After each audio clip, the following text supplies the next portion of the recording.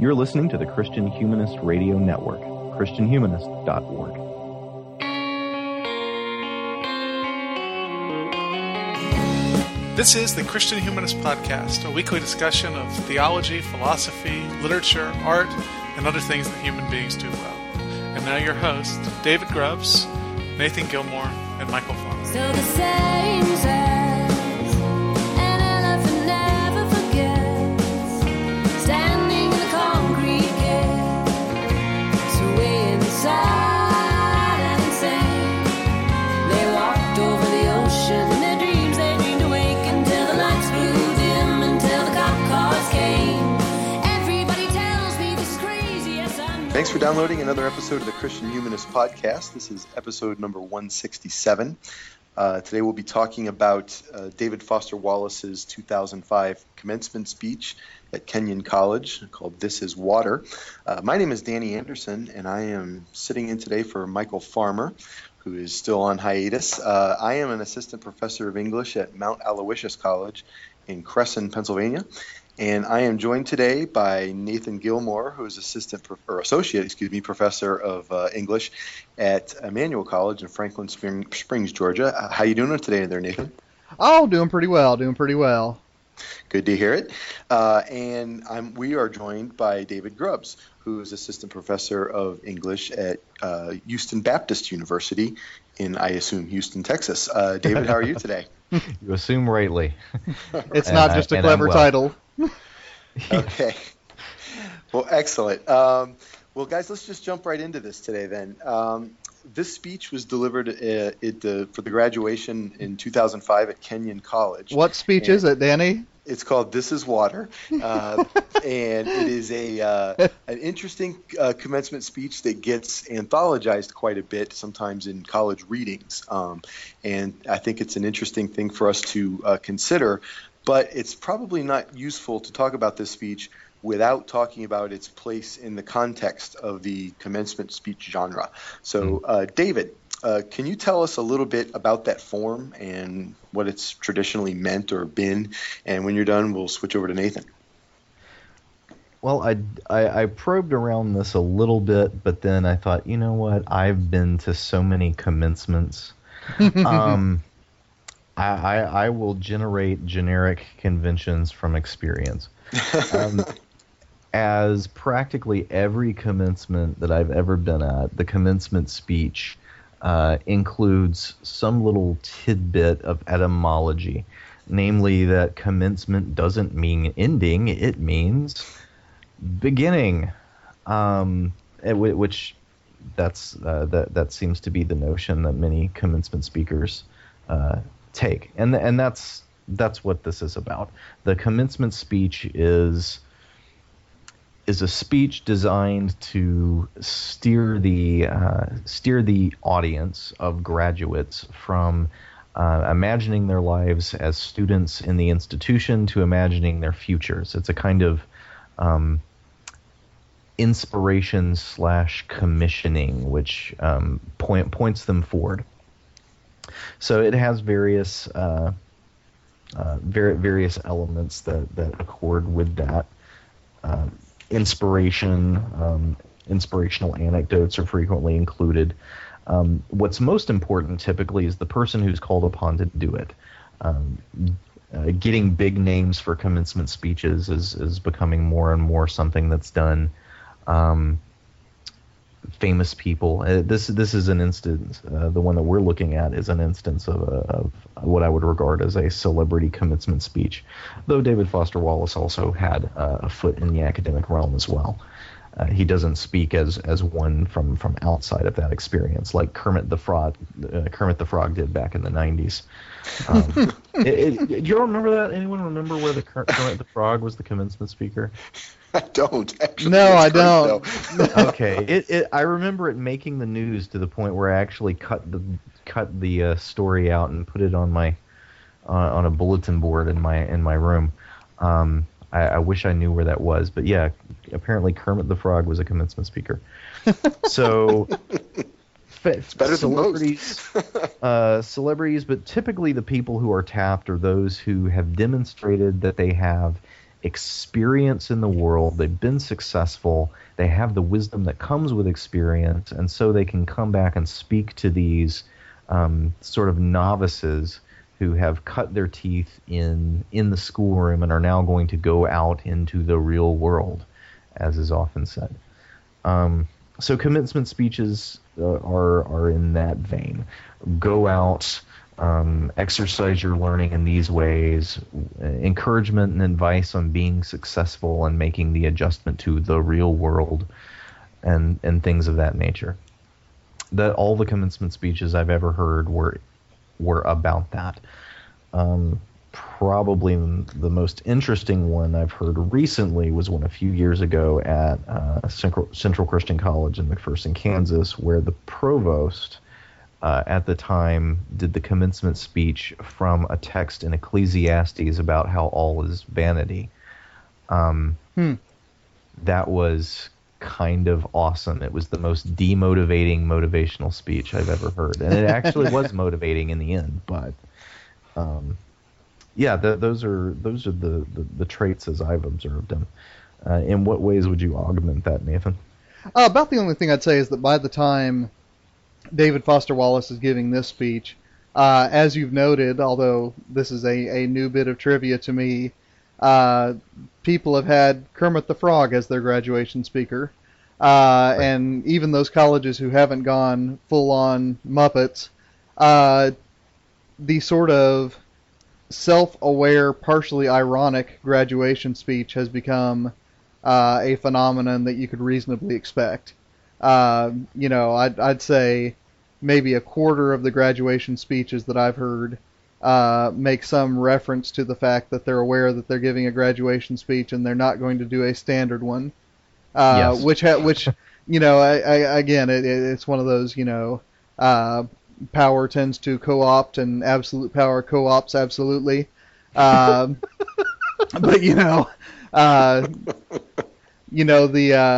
the graduation speech has become self-aware to the point that, I'm just waiting for the first self-aware graduation speech that's aware that it's a self-aware graduation speech. This might have been it, though, right? Yeah, I think this is. Oh yeah, point taken. At the beginning of the speech, he tells this cute little story about two fish, and that's where the water reference comes from. This is water. Mm-hmm. And then right after that story, he says, this is a standard requirement of U.S. commencement speeches, the deployment of didactic little parable-ish story. And then he goes on to explain the genre. Yeah. Right. And I guess what I'm waiting for is, this is the point in the speech where I'm supposed to tell you that this isn't going to be a standard commencement speech. I'm just waiting for the exponential irony to emerge into the universe. Are we ready? Are we ready for that? I don't know. The universe is in bad enough shape, I think. Actually, but the thing that you're talking about here, though, is interesting. I remember what was it? Almost 2 years ago now. When I was sitting in for Grubbs, and we were talking about Michael Farmer's metamodernism thing, right? Yeah. And I believe Wallace. I possibly even brought this speech up during that episode as an example of what he was talking about, where there is an awareness of the irony of a situation, and yet simultaneously this move towards trying to be sincere out of that ironic position. And I kind of see Wallace doing that here in this speech in certain moments. So we're being kind of dismissive of that ironic turn, and I think Wallace was well aware of that probably while he was giving this speech, because he was very kind of lamentful about postmodernism in many ways, and so I wonder if this might be the once he did this speech, it was sort of the last commencement speech someone could give in some ways. The last commencement speech of honor. Well, and I would also add to what you guys were saying about the prestige booking of these celebrity speakers, and that has now become a very contentious thing in this day. I mean, the people who worry about trigger warnings and such always point to Condoleezza Rice or somebody being disinvited from a commencement speech because of reactionary attitudes on campus. And I think that demonstrates the fact that whether these things mean anything or not, people want them to. And I don't know what you guys think about that.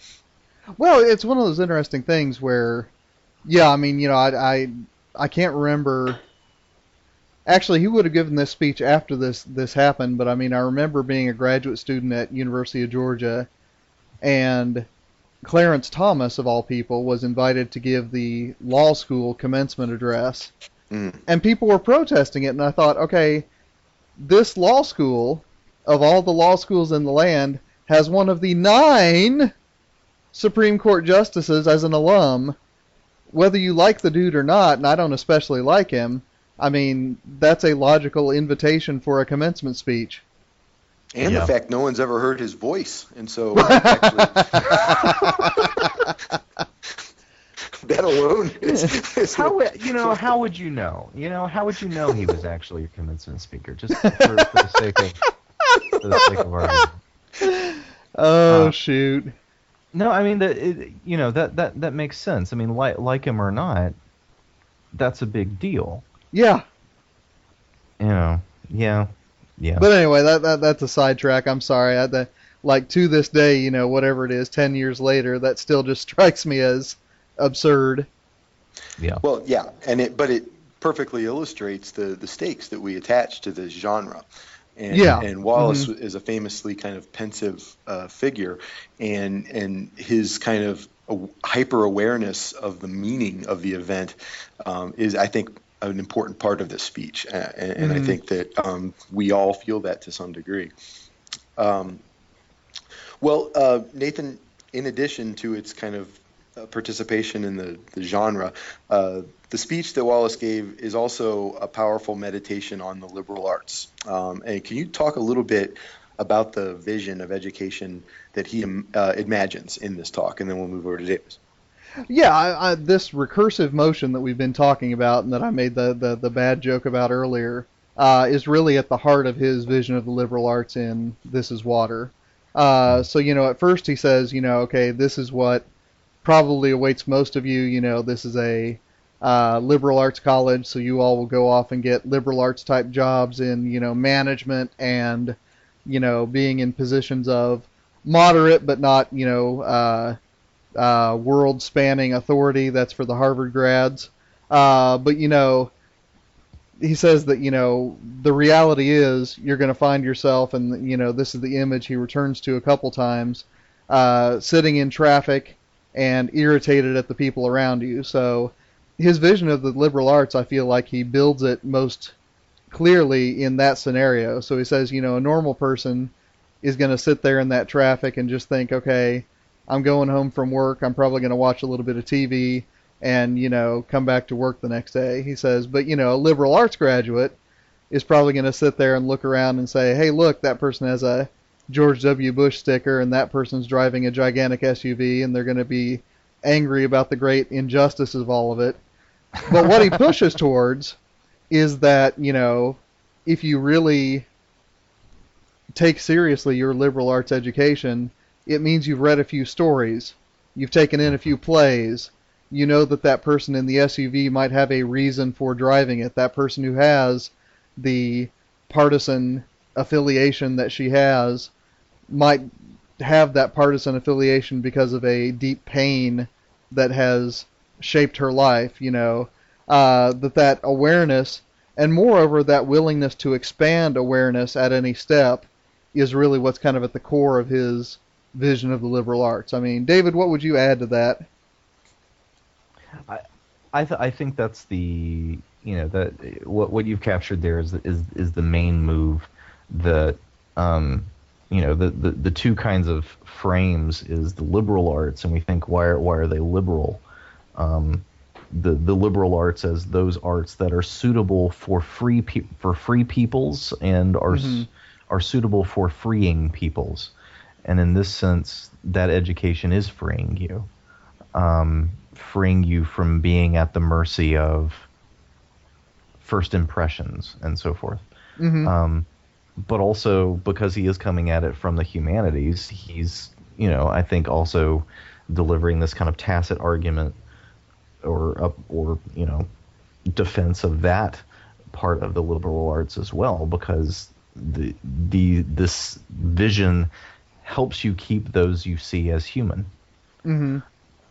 Human beings with stories, and they don't just become obstacles, which is incredibly helpful and practical, and in some ways I find this much more refreshing as a defense of humanities and defense of liberal arts than, but it will help you with critical thinking, and that will be good in whatever job that phrase means. Yeah. Not that critical thinking is a terrible thing, but so often that's what the apologies for the humanities or apologies for liberal arts ends up falling back on. How it's going to be utilized in your job. You're going to write a lot. Well, I like Foster Wallace's defense better. And, just so that Danny can put the chip on his bingo card, his account of things, reminds me a great deal of Alistair McIntyre's discussion in After Virtue. I'm being serious, although I am giving you your bingo chip. I think at this point it's just a free space, but when he talks about how the complex action is more primary philosophically than the simple action. So that, the intelligibility of what we do is always embedded in a narrative, and what Wallace is challenging these graduates to do is to consider other people's stories as complex as one's own. I agree. And it's funny you did that, Nathan, because I was going to use the bingo chip metaphor for myself, actually, because so those of you who are playing Anderson bingo will also have a chip played here, because I'm going to go with Christian humanist bingo. Yes, you should print those and sell them. I think they might appear on the website sometime. But for me, this is the kind of disinterestedness that I see in Matthew Arnold. This is the kind of what some people criticize as aloofness and unusability of that vision of liberal arts actually maintains its ability to be liberated, to be free from the immediate concerns of the world that we live in and the material world that we operate in. And so this ability to kind of desituate oneself and consider oneself part of the context instead of the center of everything is, to me, a very classical idea of what a liberal arts education is, or what it should be doing. And as it said, as David said, sorry, I just called you it, but as David just said, speaking of humanizing, exactly.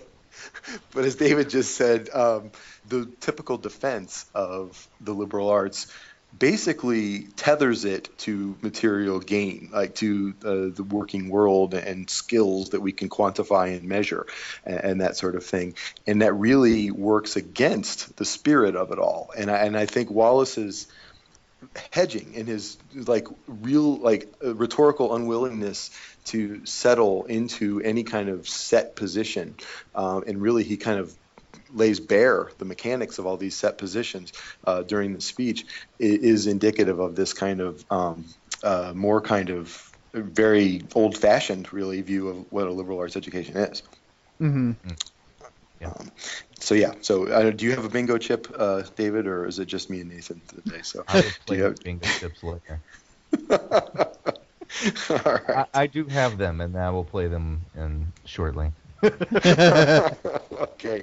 Yeah, there's quite a bit here. Well, David, I feel like Wallace himself, as a person, is worth talking about here. His reputation as a writer is somewhat complex, and I wonder if it has any ramifications for how we receive this now famous speech. Can you tell us a little bit about his work and why you think it's meaningful, and then we'll shoot over to Nathan. David Foster Wallace is an author that I have never read. I've never read anything by him. I know him almost exclusively by reputation, from the enthusiasm that various people I've been in graduate school at different times had for his work. You could kind of tell that there was a particular kind of person that was really, really stoked by our critical theory classes, and they loved Pynchon, and they loved Infinite Jest. So yeah, David Foster Wallace was a novelist, I guess, mainly, but also an essayist, also a short story writer. I was reading an article in Slate about a book he co-authored back in the 90s, if I remember correctly, about rap. The author said that David Foster Wallace seems to want to make it difficult for booksellers to decide where to put his books, because he covered so much ground: cultural criticism, philosophy, all the rest of it. As an undergrad, he was a double major in philosophy and English, so that Yay! kind of helps. Oh, right. Also a student athlete, so there you go. But a tennis player, so for what that's worth. Probably the best known of his novels is Infinite Jest, though that's not his only. He had an unfinished one, The Pale King, that came out posthumously. He's a postmodern novelist.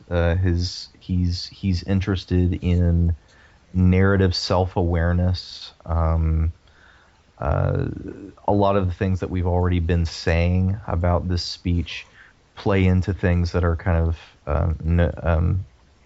frequently observed about his literary technique.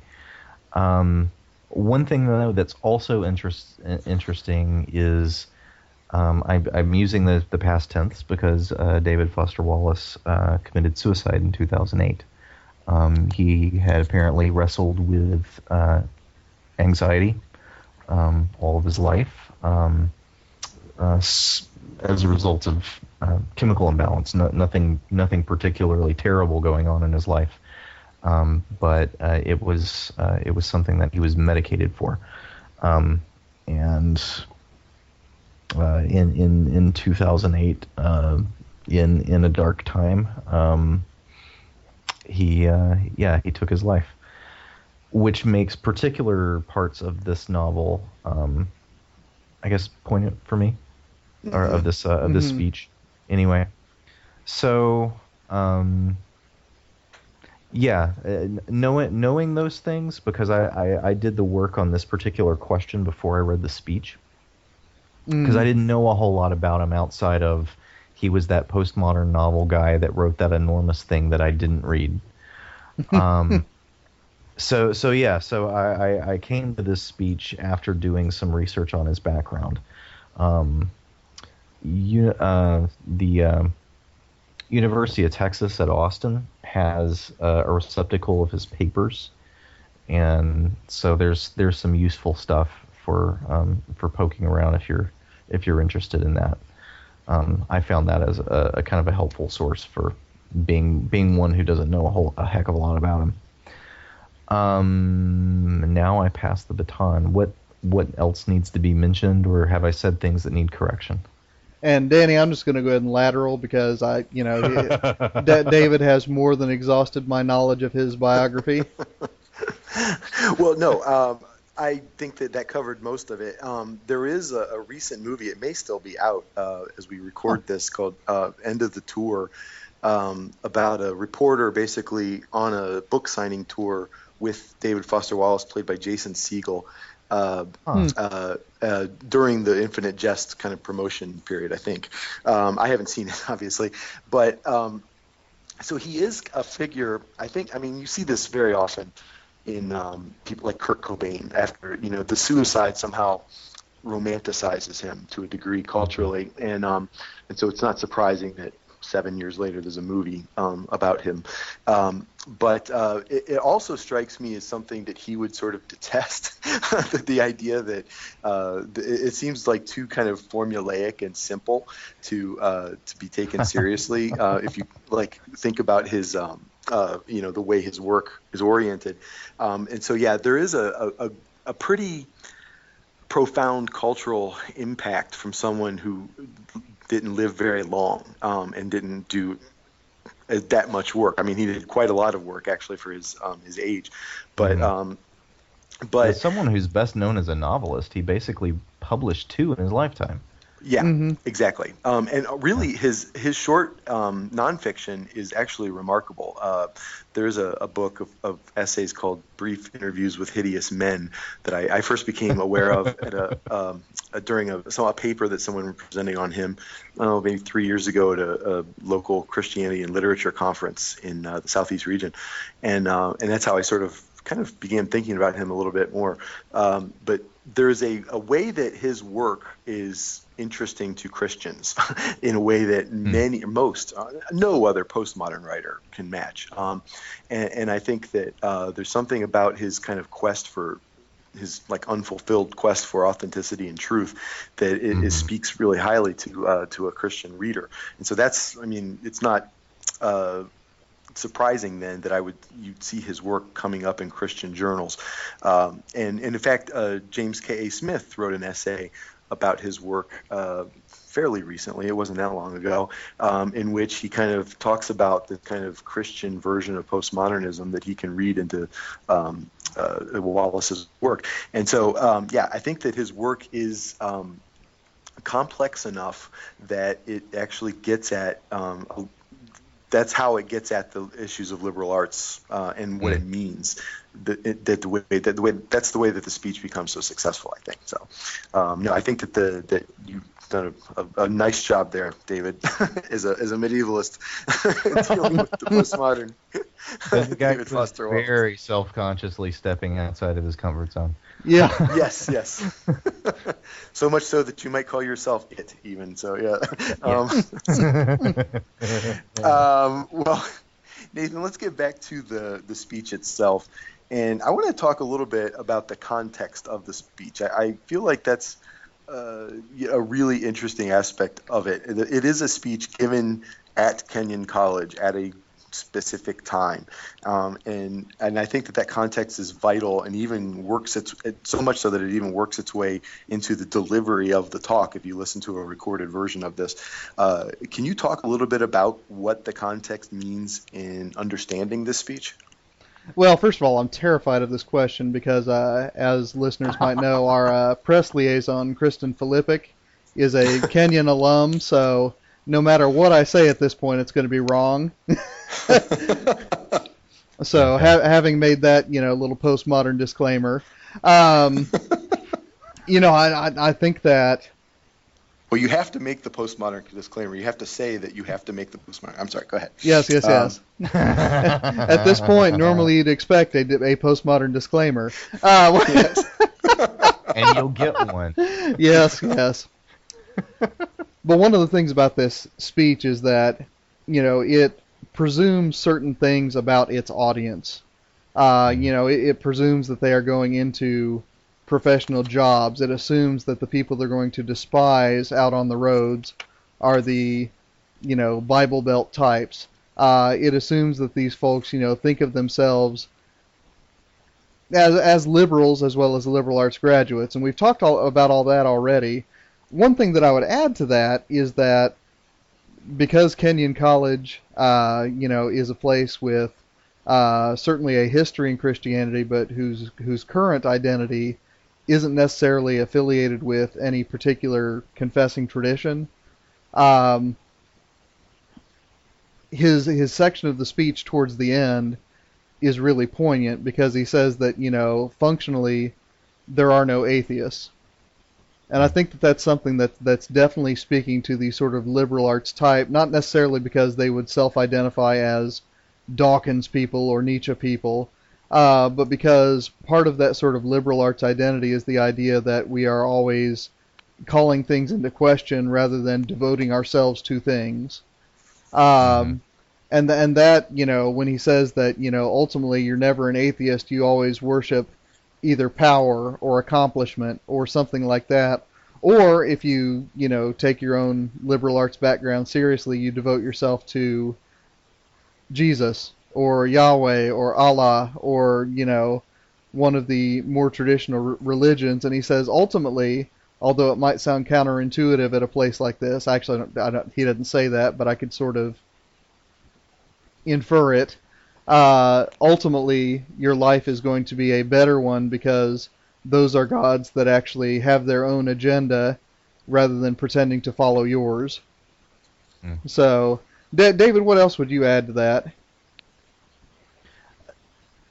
I do like the points at which it's a lovely moment for me. It's a lovely moment. Of course, it's a lovely moment for me.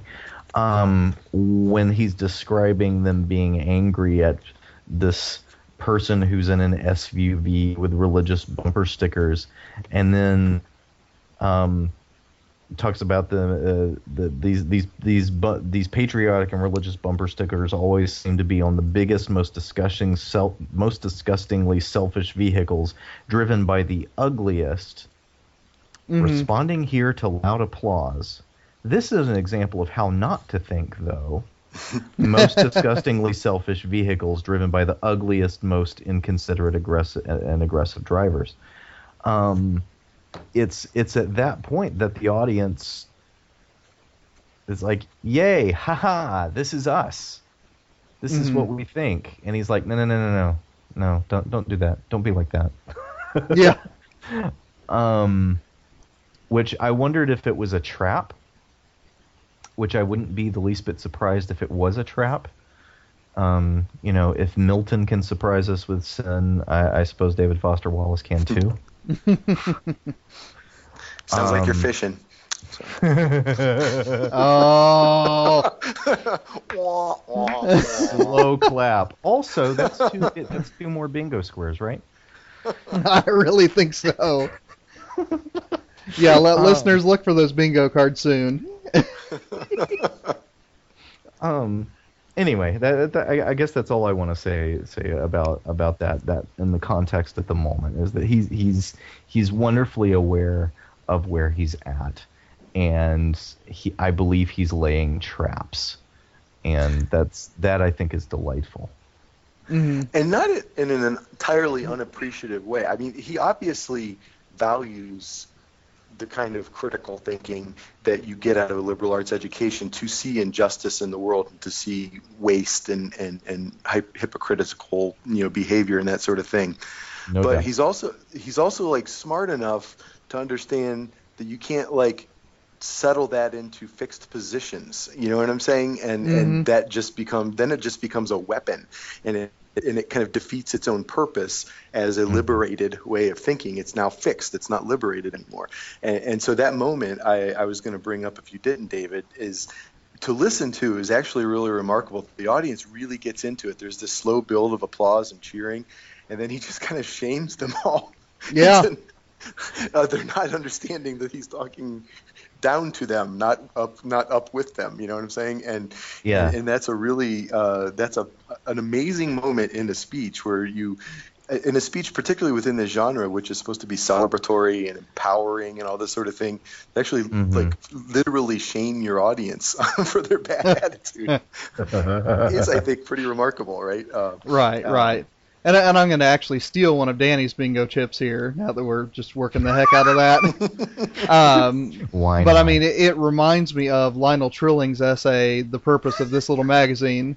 Or that's probably not the exact title, but I mean, that's precisely what he says about liberalism in 1946, is that it's become so established that people don't appreciate intellectual tension anymore.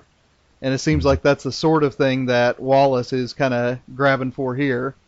And it perfectly describes the kind of like internet culture of argument that we're in right now. We have very kind of clear teams on particularly on certain issues, and we are not allowed to kind of deviate from the assumed positions, right?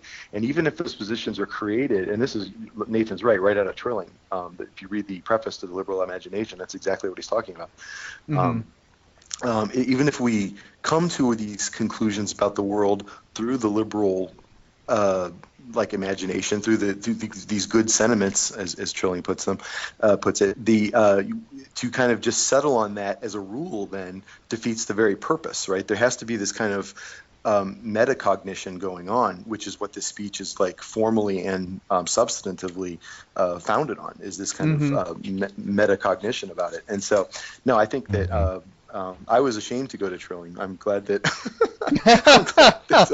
Well, I mean, it's on my mind, Danny, because you'll be pleased with this. I had the entire staff of Montage Literary Magazine read that essay earlier this semester. I feel like I did something good in the world. That's nice. Can you die happy now? Is that what that was? Well, I doubt that. But that's yeah. No. That's. I think that you guys are exactly right in that context.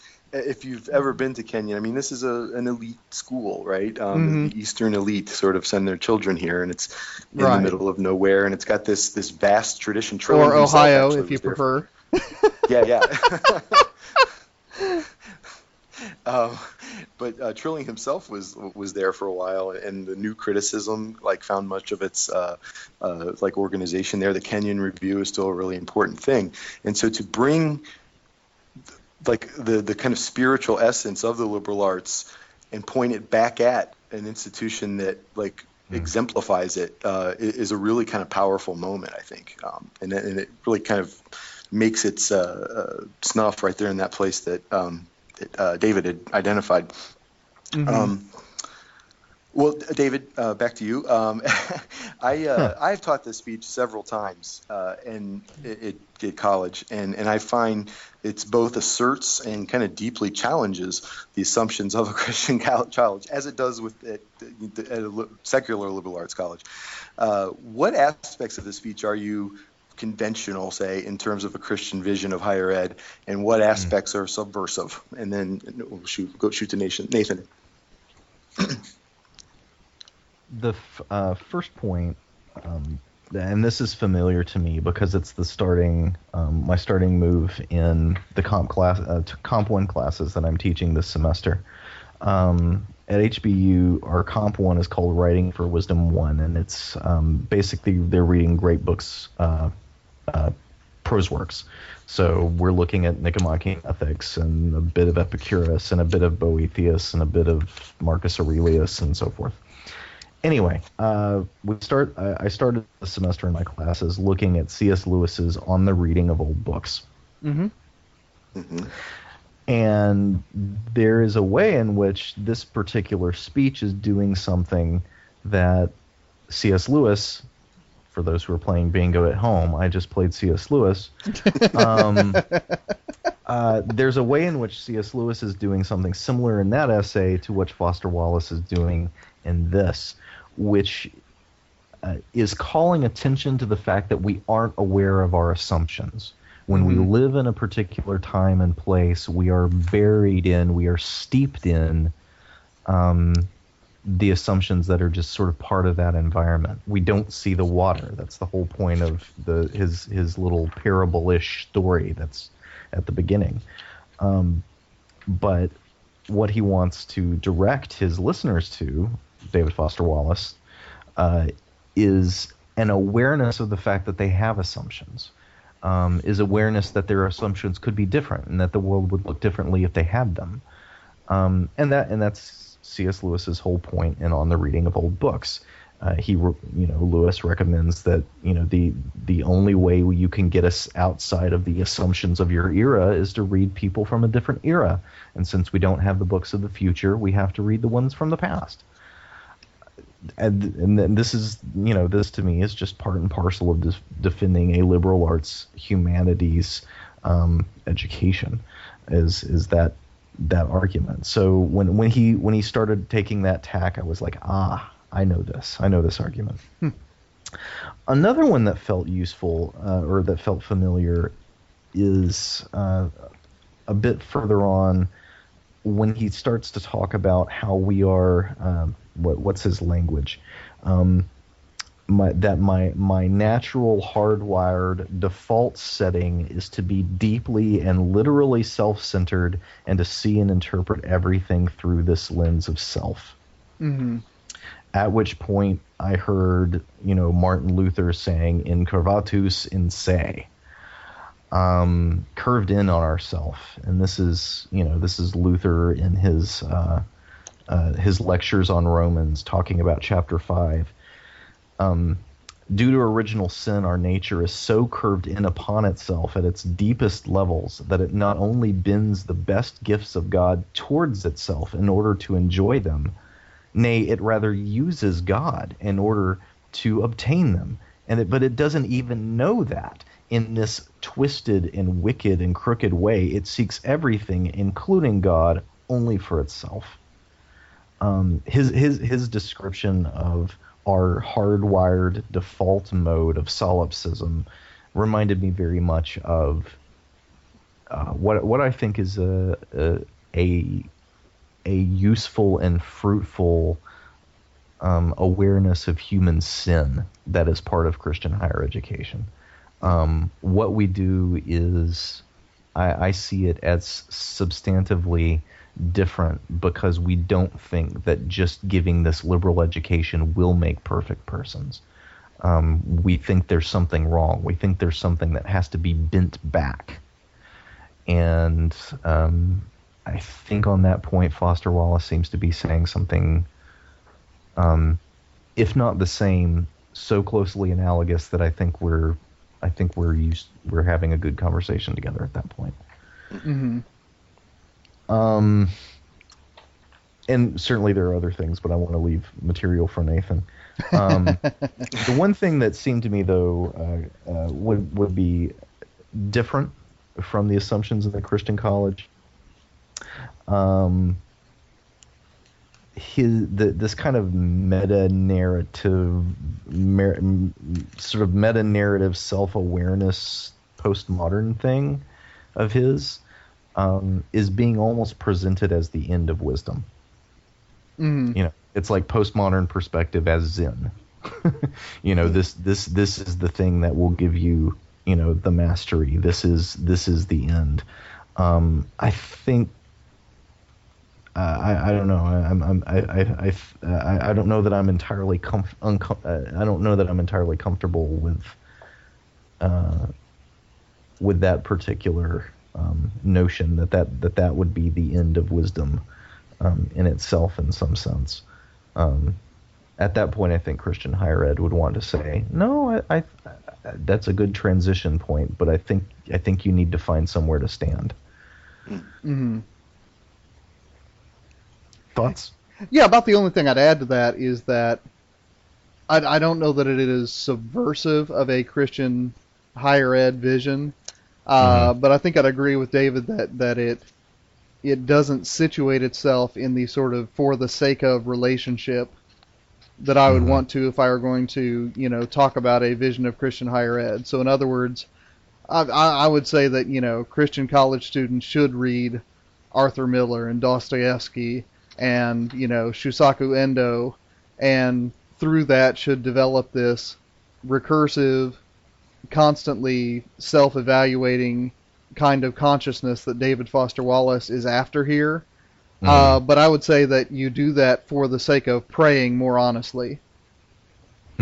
So, I mean, it's one of those things where, if you look at the history of confession in the Middle Ages, they are developing some truly sophisticated psychological categories there, but it's not for the sake of publishing journal articles in, psychology journals, and it's not even for the sake of simply being aware of how jacked up we are, but it's for the sake of confessing how jacked up we are, and there's a difference there. I'm reminded again of that metamodernism episode that we did. I seem to remember Nathan having a real problem with that concept. And forgive me if I'm putting words in your mouth. This is sort of off of my memory. But the idea of performing belief without having belief, which seemed to me my takeaway from the metamodernism, the concept of that, is challenging. Am I right? Do you remember that, Nathan? Well, as I remember it, and again, my memory is just as defective as yours, if not more so. But the way I remember that episode, my main problem with metamodernism is it was holding up as simply different what I would see as defective. So in other words, if you don't have the integrity to be ironic all the way down, along with the turtles stacked on each other, metamodernism says, well, that's just a different way to be. And I would say, well, or it could mean that, you're not taking postmodernism seriously enough. Okay. Well, then a position might be then that this idea of just sincerely trying to believe is different than actually believing. And at one point, a challenge to sort of Christian orthodoxy certainly is when he talks about that moment where he says, and the only choice you get is what to worship, and the compelling reason for maybe choosing some sort of God or spiritual type thing to worship, be it JC or Allah or Yahweh or the Wiccan Mother Goddess or the Four Noble Truths or some inviolable set of ethical principles, is that pretty much anything else you worship will eat you alive. And so what he's suggesting there is that there is no sort of truth value per se in any of those things. It's just sort of the submission to one of these things that you may not even believe in is better than not doing that, right? And so I guess this is sort of building off of where I thought David was going. And so, I feel like that's a moment where there's clear kind of diversion from Christian orthodoxy, at least, right? I mean, because it's sort of equating. There's a relativism there that is subversive, I think.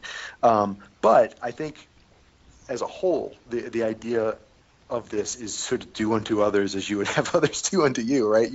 We want us to think of the other people to think the best of us, right? So we owe that to them just by being humans together. And the biggest thing that I think I see a correlation here, and from my own reading of the speech, is in James Smith's book Desiring the Kingdom. The idea that he puts forth almost comes out of this speech, that there is no such thing as not worshiping. The task of education is choosing the correct thing to worship, like shaping the desire, right? And that's really, I mean, Wallace is saying the same thing in just different terminology here. Yeah.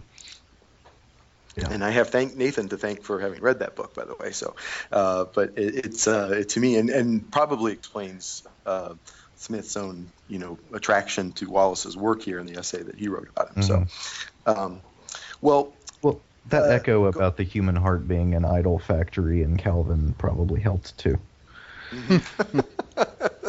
There's the Calvin like that in there. There's the Calvin token. Yeah. Wow. I think Wallace has infected us. We are being so self-referential in this episode. It's almost impossible not to be after talking about this. The whole bingo thing is driving me crazy. So, in a good way. But building off of these last couple of questions, can we speculate about how this speech might look differently? We talked about the context of Kenyon College. Now we talked about the way it both upholds and contradicts Christian college values. Can we speculate about how this speech might look differently if it were given at a conservative Christian college rather than a liberal secular one? Nathan, what do you think about that? Yeah, I mean, it's interesting. I realize that there's a couple different ways to interpret this question even, so I'm going to take my favorite one and run with it. If someone wanted to do for, Emmanuel College graduates or Houston Baptist graduates what this speech did for Kenyon graduates, how might one invent that speech is kind of how I'm going to take it. Sure. So, first of all, the obvious bit, and I'll get that out of the way, is that the predictable party affiliations of the graduates would flip. Okay. Easy enough. Yeah. Okay. Right. Beyond that, though, I think that the greater danger than atheism for the Christian college graduate is a kind of devotional idolatry. So if we were going to shape this speech, I mean, I don't think it would culminate saying that everyone worships something. I think that's something that a Christian college graduate would basically assume. I think it would be more poignant and have more of an impact on those folks about to cross the stage if you talked about the tendency that even the most faithful have, and perhaps especially the most faithful have, to craft gods in our own image and then pray to those idols. I'm reminded of Merrill Westfall's one-liner that he gives at just about every public speech he delivers, that every prayer every prayer I've ever uttered was directed at an idol. Hmm. And I when I think about that, I mean, it offends me to think so, but I mean, in a certain caste, that is true. Now, what he always follows it up with, and this is an important follow-up to it, but our hope is not an idol, but the true God will hear it. Mm. So it's one of those things where, I think that if we were going to craft this speech for a Christian liberal arts college graduation, I think a lot of the insights would be there, a lot of the interpersonal stuff would be there, but that ultimately what you sort of finish with would be a critique not of atheism and relativism, but a critique of idolatry and ideology. What do you think, David? I like that. I'm still thinking about it. I just finished a book by a guy named Chris Tilling writing about Christology and Paul. But one of the things that he talks about is the Christology and Paul, thinking about it relationally and devotionally as the first step, and that if you're immediately going to what are the axia of Pauline Christology, what are the statements, what are the bullet points, you've missed the point that that knowing Christ precedes the knowing of Christ, if that makes sense.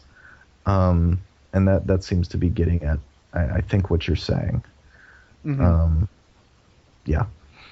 Another way that I think it would be different is the notion of sympathy, even with those who differ from us greatly, is a point that I think it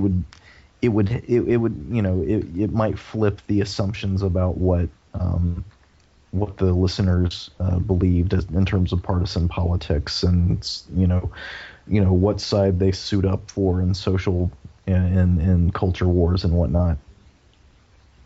But I would again bring in a little more C.S. Lewis from his Weight of Glory sermon, in which he says that every human you've ever met is on a trajectory to be either so glorious that if you saw them now you would be inclined to worship, or such a monstrous version of their current vice that you would turn from it in horror.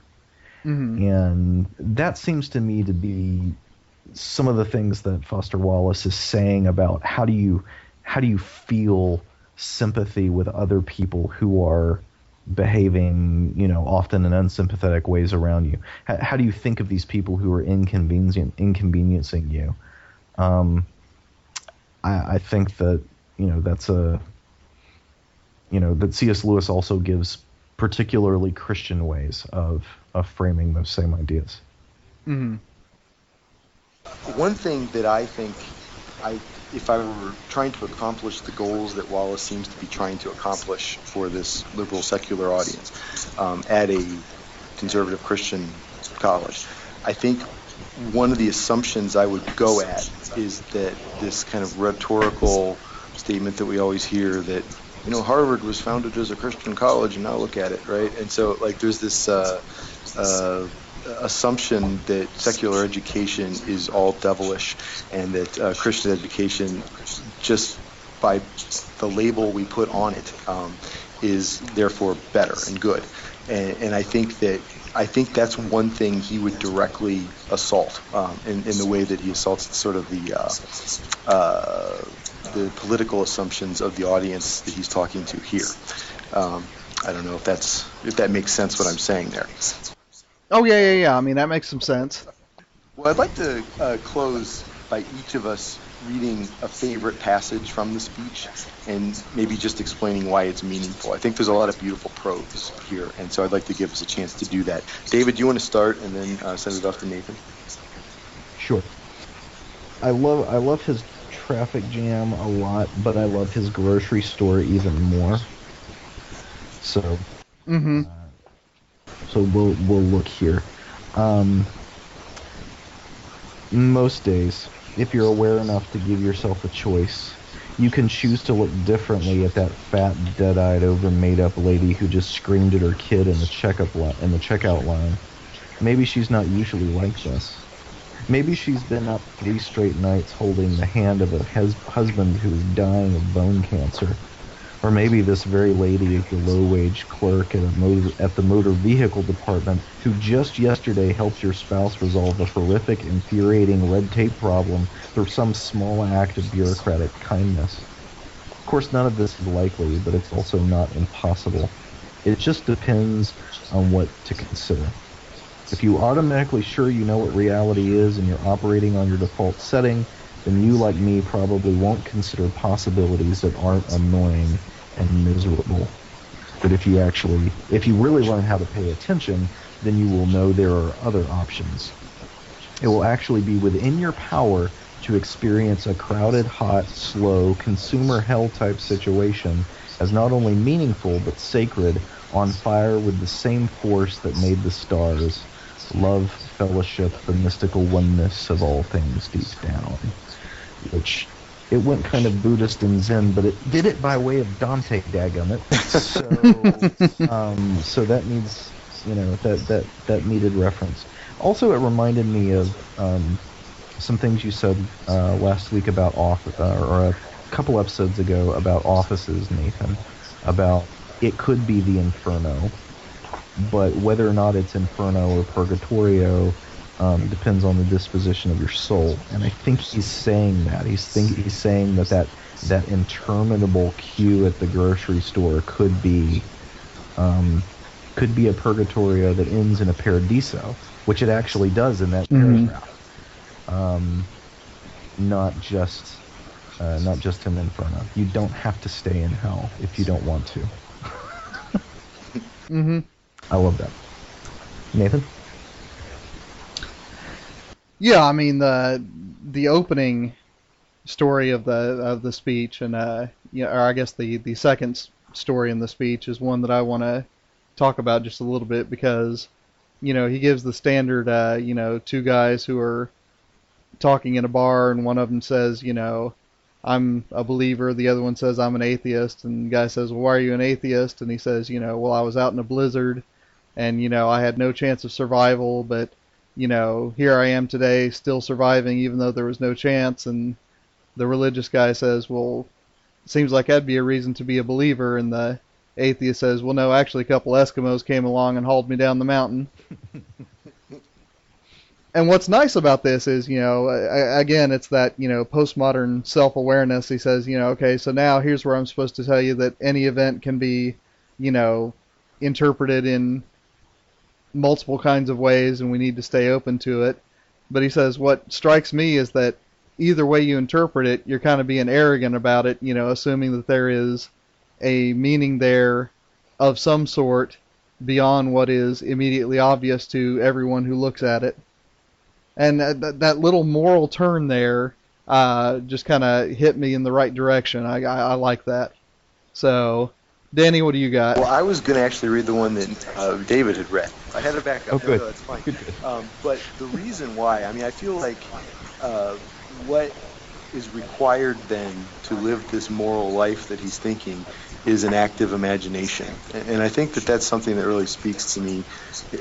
If we're to have a defense of the liberal arts that isn't pragmatic, it's one that to imagine somebody else for a moment is part of what we're doing when we read books and when we read poetry and all these sorts of other things. And there's an ethical work being done there. And I feel like that to me is very kind of meaningful. But the kind of like, I mean, towards the end, he makes a very kind of preach. It's almost sermony, and it's almost right out of James K.A. Smith here, and it's sort of talking about, it's an elaboration on the idea there's no such thing as not worshiping, and the destructiveness of worshiping things that are internal instead of external. He says, worship power, you will end up feeling weak and afraid, and you'll need ever more power over others to numb you to your own fear. Worship your intellect, being seen as smart, you will end up feeling stupid, a fraud, always on the verge of being found out. But the insidious thing about these forms of worship is not that they're evil or sinful, it's that they're unconscious, they're default settings. And then he talks about other things, but that idea that nobody then, there's no position that you can hold that doesn't hold a danger of becoming an idol, as Nathan was talking about.